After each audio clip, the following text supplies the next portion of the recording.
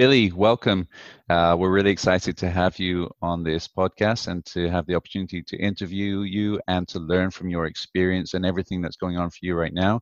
Please just tell for the people that don't already know you who you are, what you do, and where you are right now in terms of where you're working. Yeah, sure. Well, Gideon, thanks for having me on the pod. So I'm Billy Stein. I'm the sales strategy and operations manager at Service Titan, which is a vertical SaaS company in Los Angeles, service contractors. In my job, I mostly work with resourcing our account executive team. We have about 30 AEs on our staff, and the work I do relies on resourcing them for having the best go-to-market strategy to adequately service our customers, performance analysis, coaching.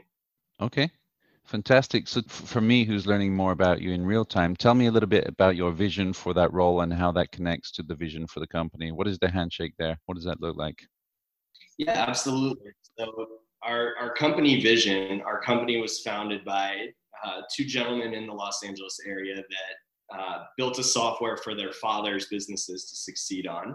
And, when you have that vision of family first, you can't help but put your best foot forward for the people that you work with. So everything that I do follows our vision of being customer first. And that, uniquely ties itself to the way we message what we do, the way we create our product feedback, to even just the way we execute our sales process.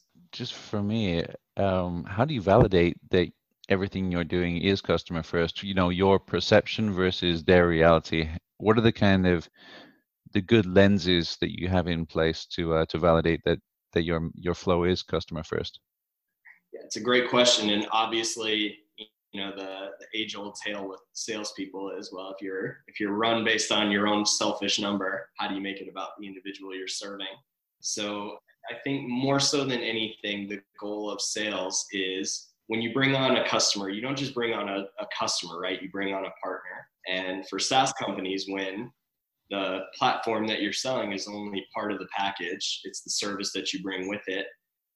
You build things to make sure that the people that do choose to partner with you are successful, and you can choose to monitor success in a number of ways, whether it's annual contract value, whether it's how many additional seats do they buy down the road, do they buy add-on products.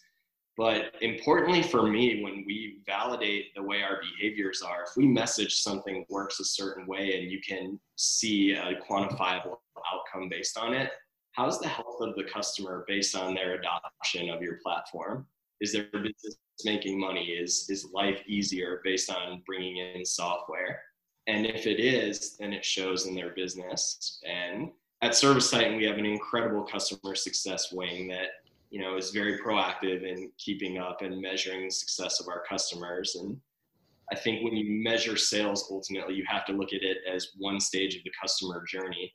And, it builds like a snowball. So everything you do up front leads to greater outcomes down the journey. I think that's the best way to validate. That's interesting, and a good answer. I think the next question that leads me to is, presumably in your role, there's a lot of data available to you, especially when you're looking at all of those snapshots throughout the journey. How do you, using your experience, how do you recognize the difference between good data and bad data when you're analyzing, projecting forward and making decisions? What's your lens for that? How do you process that? Yeah, it's a great question. It all kind of comes right back to that debate between, is sales customer first or is it company first? So when I look holistically at the sales organization, all the data needs to point a straight line to revenue, because ultimately that's the goal of a sales organization, is to make the company money. So when we look at data, be it something as small as like how long is the talk time on an average sales touch, to did we explain what step 13 of implementation is, whatever it may be, it needs to be able to draw a straight line to revenue. And you can determine really quickly, if you use that charter, what's an important metric versus what's a vanity metric. And I spend a lot of my time kind of deciphering what is a vanity metric versus what metrics do matter for our sellers. And I'm reading between the lines here and thinking that because your mindset is around revenue and operational revenue, that you're probably not just stopping at closed won and looking at the revenue gain there. You're probably looking beyond that to lifetime value, upsell, cross sells, and all of the other potentials. What does that look like? What does revenue attribution look like beyond closed won? You are absolutely reading my mind on that. So if you want to start at the beginning, if you look at ACV, average contract value, it all starts with your sales development representatives, who are kind of the tip of the spear. And so when I look at bad data on an SDR, for example, I think call counts and email counts are terrible data. It does not matter to me how many dials an SDR makes, because if there's no activity associated with it that's nurturing a prospective customer into somebody who might become a raving fanatic, then it doesn't matter. I look at, what if a rep books 10 meetings, for example. Book meetings are also a terrible example of data in our business at ServiceTitan, because if you're a business that has a more stringent ideal customer profile, essentially if you're anything but a server at a restaurant who has a hungry customer come in and sit down, then the value an SDR brings, and the relationship built between your company and your prospective partner starts right away with proper expectation setting. So it's not just that you book a lot of meetings, it's that you book a lot of meetings that brings into the fold what I think is some good data to measure, is the qualifying rate. If you have 10 meetings sit, how many of them are qualified, not only as a real legitimate sellable opportunity, but how many of them made it to the meeting, how many of them are really interested, and what kind of dollars associated can the company begin to forecast.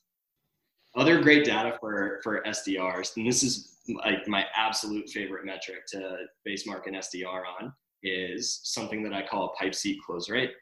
So if you take a look at the total number of seats or licenses that an SDR generates into a pipeline, then what do the AEs actually close based on that number? So Gideon, if I'm your SDR and you're my AE, and I qualify 500 seats that are sold, and then you go in and you sell 250 of them, I have a 50% pipe seat close rate. That to me tells a lot about how those conversations go for a sales development representative, setting expectations up front and being very transparent in what our goals are and what our vision is and what partnership may look like. Those usually also end up being the best AEs, because they blast right through being an SDR and they figure out really quickly how to close at every level of the deal. Mm-hmm.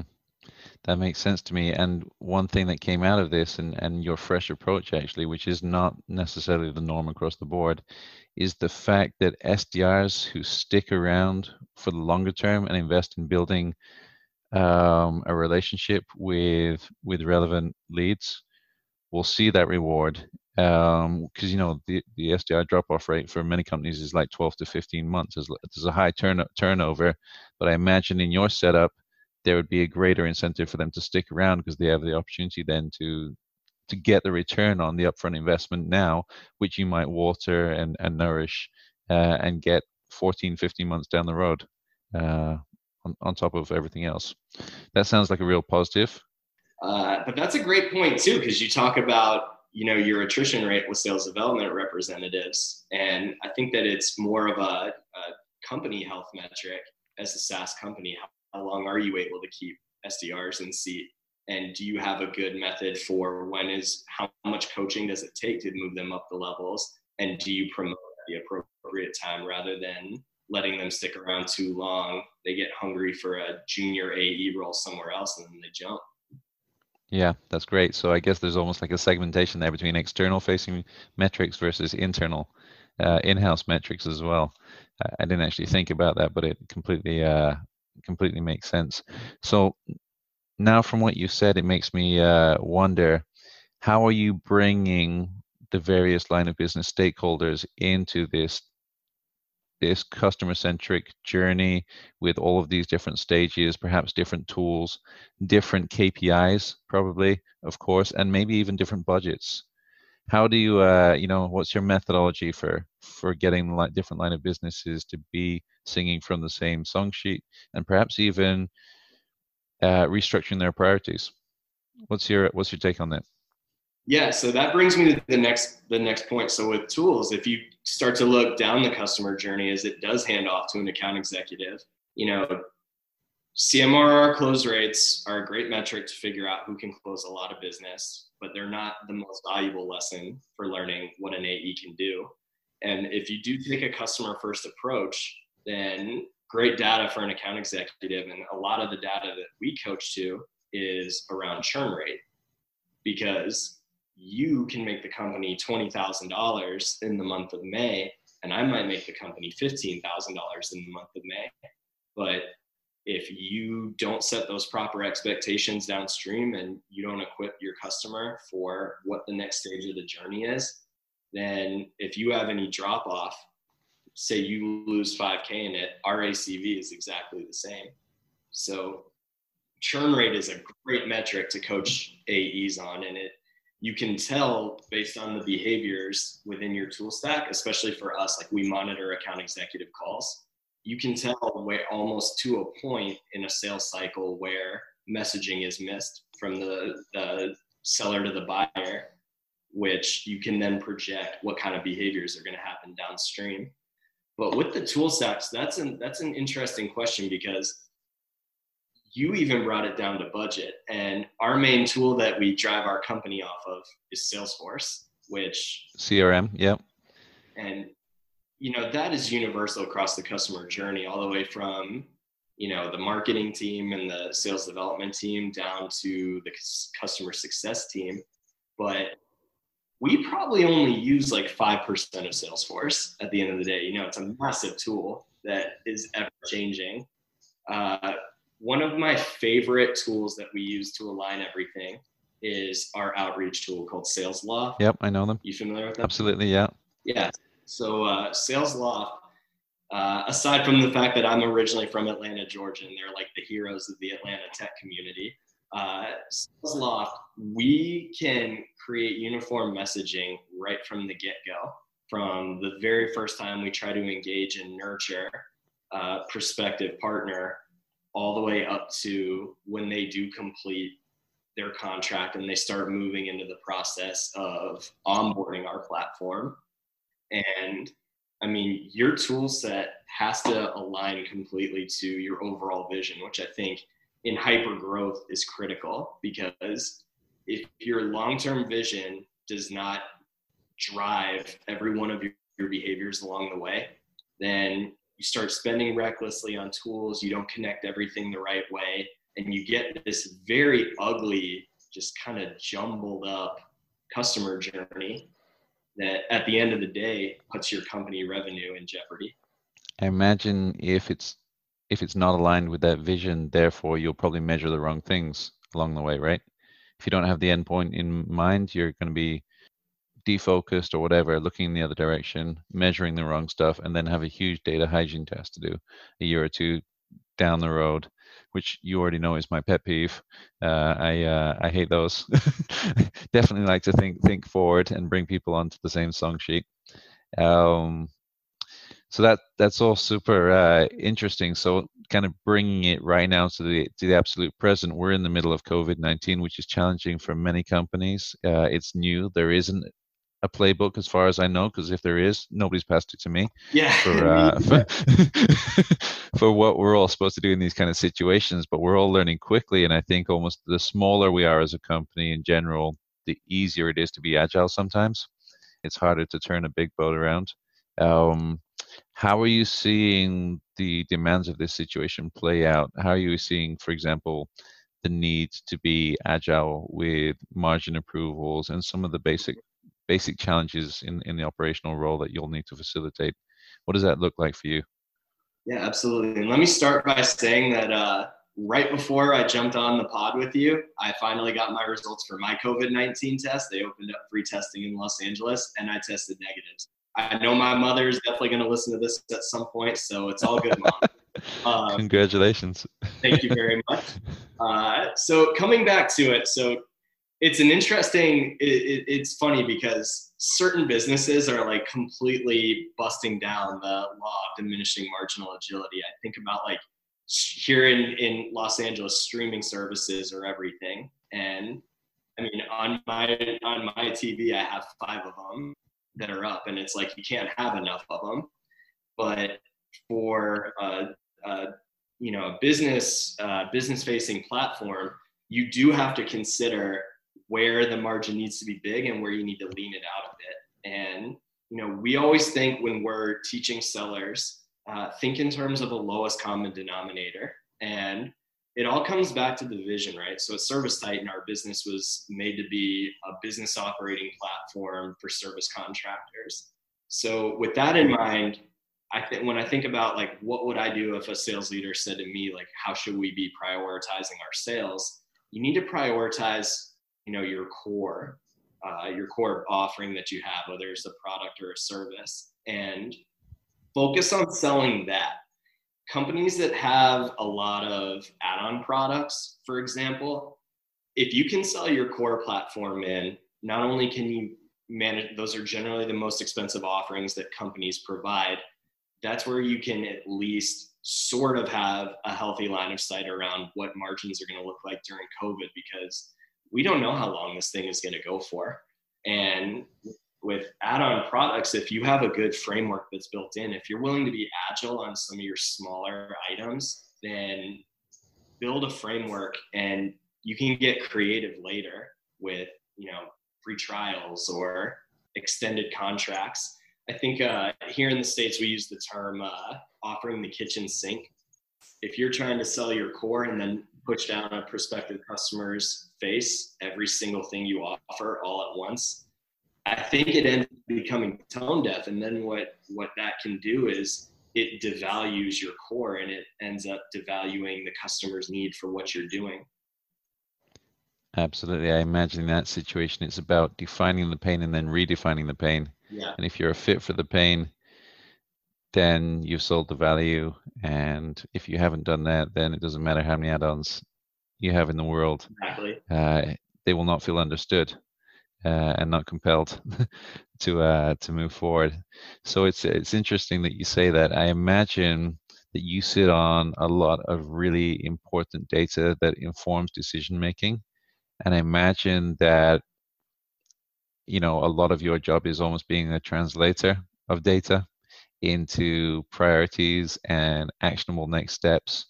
And I imagine that there's a symbiosis whereby the executive leader of the company has the company vision, and then you, from your perspective, have the vision of what optimal revenue performance might look like now and going forward over the next months and quarters. How do you bring those leaders into your vision or viewpoint? And what is the handshake between you and them? What does that look like? Yeah, that's an interesting question. So I'm going to use a real example of this. We just, over the last 8 months, myself along with some key leaders, we released a new vertical just last month at ServiceTitan. And our legacy vertical is about selling software that residential contractors can run. So if you're in your home, think about like your plumber or the guy who's going to come and fix your air conditioner, your garage door. Well, we decided to expand that to commercial. So then think about being in the Deal Hub offices and the air conditioner goes out, the individual that comes there. Well, unfortunately, in the middle of this, it's always when you roll out a new offering and you go to a completely new market, there's months and years of planning that go into it. And then right at the time we were about to go live, which was April 1st, we were in the middle of COVID-19. So businesses closed and these contractors are dealing with incredibly lean times. So when we were, our charter that drives it all the way, initially we wanted to be the number one software for residential contractors. Now our vision put forth by our founders is we want to be the operating software of the trades. So any contractor that works in service jobs would be using it. So that drove this release. And, the handshake that's decided is that's the vision. And that's what ultimately is going to be our long-term plan. But when you do an analysis survey of the times, you figure out that for these individuals, if we're going to be successful in a new vertical, we have to put our best foot forward for their needs. So we made the decision on our new team that we were only going to sell our core platform. And even in the time of COVID-19, in our first month, on a short sales month, entering a new market, we hit our number just doubling down on the value of the core platform. Fantastic. And there'll be the option down the line to try to sell more products later. But for right now, you have to prioritize whatever decisions you're going to make based on what your customers can actually receive and action on. And that's how we decided to do it. So the handshake turned out. And, as long as you're always driven by, we call them charters at ServiceTitan. If you have a charter and there is a vision and there is an end goal, then you can make the agile decisions to pivot your approach a little bit as long as the success metrics are in play. And I think that's something that you've pointed out a few times in this conversation. When you do make a decision, you have to have good metrics and good data in place to decide what is good or what is bad. Right. And to that point, my personal philosophy in life is it's totally okay to make mistakes. But at least let's do ourselves the courtesy of measuring them, learning from them, and then pivoting and adjusting and kind of taking those snapshots quickly enough that those mistakes don't become habits, I guess, but just become part of the go-to-market curve of learning through the data as much as anything else. But yeah, I definitely feel aligned with what you're saying there. I think my last question, by the way, your answers have been fantastic. I've learned a lot from you, and I'm sure others will too as they tune into this. My last question is, what impact do you think your favorite soccer team has had on your intelligence as a revenue operations leader? Tell me a little bit about that. Unfortunately, I don't think there's a single listener out there that would say that me optionally deciding to root for Manchester United has had a positive impact on any part of my life. It's certainly not my hair. I honestly looked on Google today, and there was definitely a correlation between intelligence and supporting that team. Well, if you say so, maybe your dad is different than mine. I'll tell you what. I'll give you a good football story to end on. So a different kind of United in America. We have Major League Soccer, and I'm from Atlanta, Georgia originally. And Atlanta United Football Club was an expansion franchise right before I moved out to Los Angeles. And in Major League Soccer, you've got LA Galaxy, you've got DC United. And that's really it. I maybe the Portland Timbers and the Seattle Sounders could be lumped up into that conversation, but you have these legacy teams, and if you know the dated strategy to win an MLS, it's wait for David Beckham to not be equitable for Real Madrid anymore and sign him. It's a retirement tour for the Manchester United Legends crowd. Well, Atlanta United actually built their entire program around bringing in a good technical director that built a good infrastructure. And the result, we live in this instant gratification world, right? And building their entire team around data that would suggest that the legacy model was wrong, that you shouldn't build a team around a bunch of soon-to-be retirees going off to pasture that want to live in America for a bit.